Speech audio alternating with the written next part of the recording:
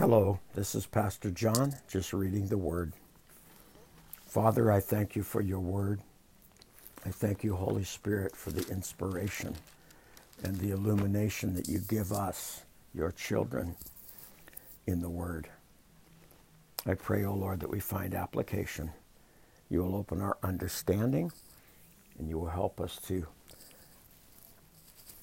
study that we might know your will for us, which is indeed good and pleasing and perfect. That I love and thank you in Jesus' name. Amen.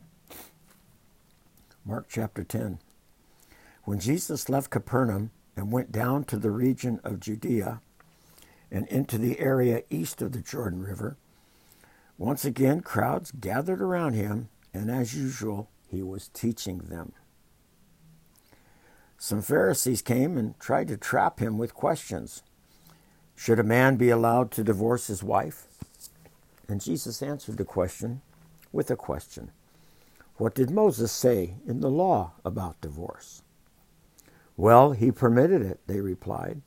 He said a man can give his wife a written notice of divorce and send her away. But Jesus responded, he wrote this commandment only by a concession to your hard hearts. But God made them male and female from the beginning of creation. This explains why a man leaves his father and mother and is joined to his wife, and the two are united into one. Since they are no longer two but one, let no one split apart what God has joined together. Later, when he was alone with his disciples in the house, they brought up the subject again, and he told them, whoever divorces his wife and marries someone else commits adultery against her. And if a woman divorces her husband and marries someone else, she commits adultery.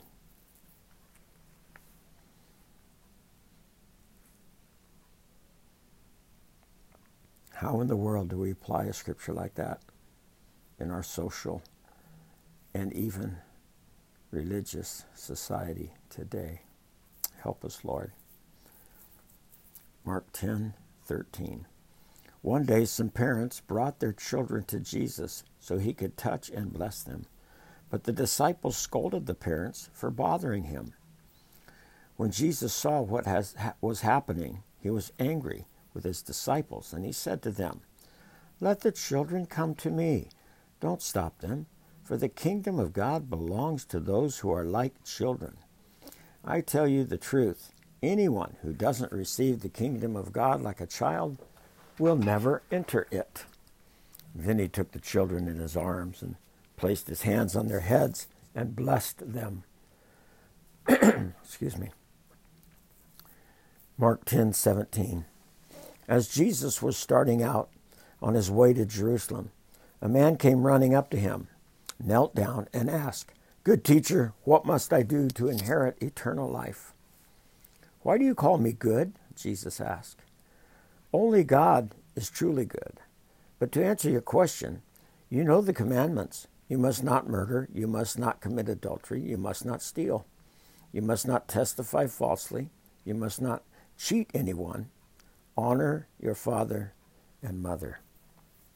Teacher, the man replied, I've obeyed all these commandments since I was young. Looking at the man, Jesus felt genuine love for him. There is still one thing you haven't done, he told him. Go and sell all your possessions and give the money to the poor, and you will have treasure in heaven. Then come and follow me. At this, the man's face fell, and he went away, sad, for he had many possessions. Jesus looked around and said to the disciples, how hard it is for the rich to enter the kingdom of God. And this amazed them. But Jesus said again, dear children, it is very hard to enter the kingdom of God. In fact, it is easier for a camel to go through the eye of a needle than for a rich person to enter the kingdom of God. There's much thought on what the eye of the needle was that the camel had a difficult time going through. There are some very interesting thoughts.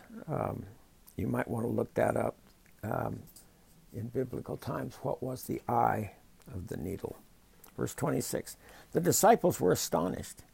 Then who in the world can be saved, they asked. And Jesus looked at them intently and he said, humanly speaking, it is impossible, but not with God. Everything is possible with God. Then Peter began to speak up. We've given up everything to follow you, he said. Yes, Jesus replied, and I assure you that everyone who has given up house or brothers or sisters or mother or father or children or property for my sake and for the good news will receive now in return 100 times as many houses, brothers, sisters, mothers, children, and property, along with persecution.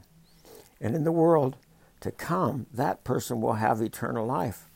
But many who are the greatest now will be least important then, and those who seem least important now will be the greatest then. They were now on the way up to Jerusalem, and Jesus was walking ahead of them. The disciples were filled with awe, and the people following behind were overwhelmed with fear. Taking the 12 disciples aside, Jesus once more began to describe everything that was about to happen to him. Listen, he said, we're going up to Jerusalem, where the Son of Man will be betrayed to the leading priests and the teachers of religious law. They will sentence him to die and hand him over to the Romans. They will mock him, spit upon him, flog him with a whip, and kill him. But after 3 days, he will rise again. Then James and John, the sons of Zebedee, came over and spoke to him. Teacher, they said, we want you to do us a favor. What is your request? He said. They responded, when you sit on your glorious throne, we want to sit in places of honor next to you, one on your right and one on your left. But Jesus said to them, you don't know what you are asking. Are you able to drink from the bitter cup of suffering I am about to drink? Are you able to be baptized by the baptism of suffering I must be baptized with? Oh, yes, they replied, we are able. Then Jesus told them, you will indeed drink from my bitter cup and be baptized with my baptism of suffering. But I have no right to say who will sit on my right or my left. God has prepared those places for the ones that he has chosen. And when the 10 other disciples heard what James and John had asked, they were indignant. So Jesus called them together and he said, you know that the rulers of this world lord over their people, and officials flaunt their authority over those under them. But among you, it will be different. Whoever wants to be a leader among you must be your servant, and whoever wants to be first among you must be the slave of everyone else. For even the Son of Man came not to be served, but to serve others, and to give his life as a ransom for many. Mark chapter 10, verse 46. When they reached Jericho, and as Jesus and his disciples left town, a large crowd followed him.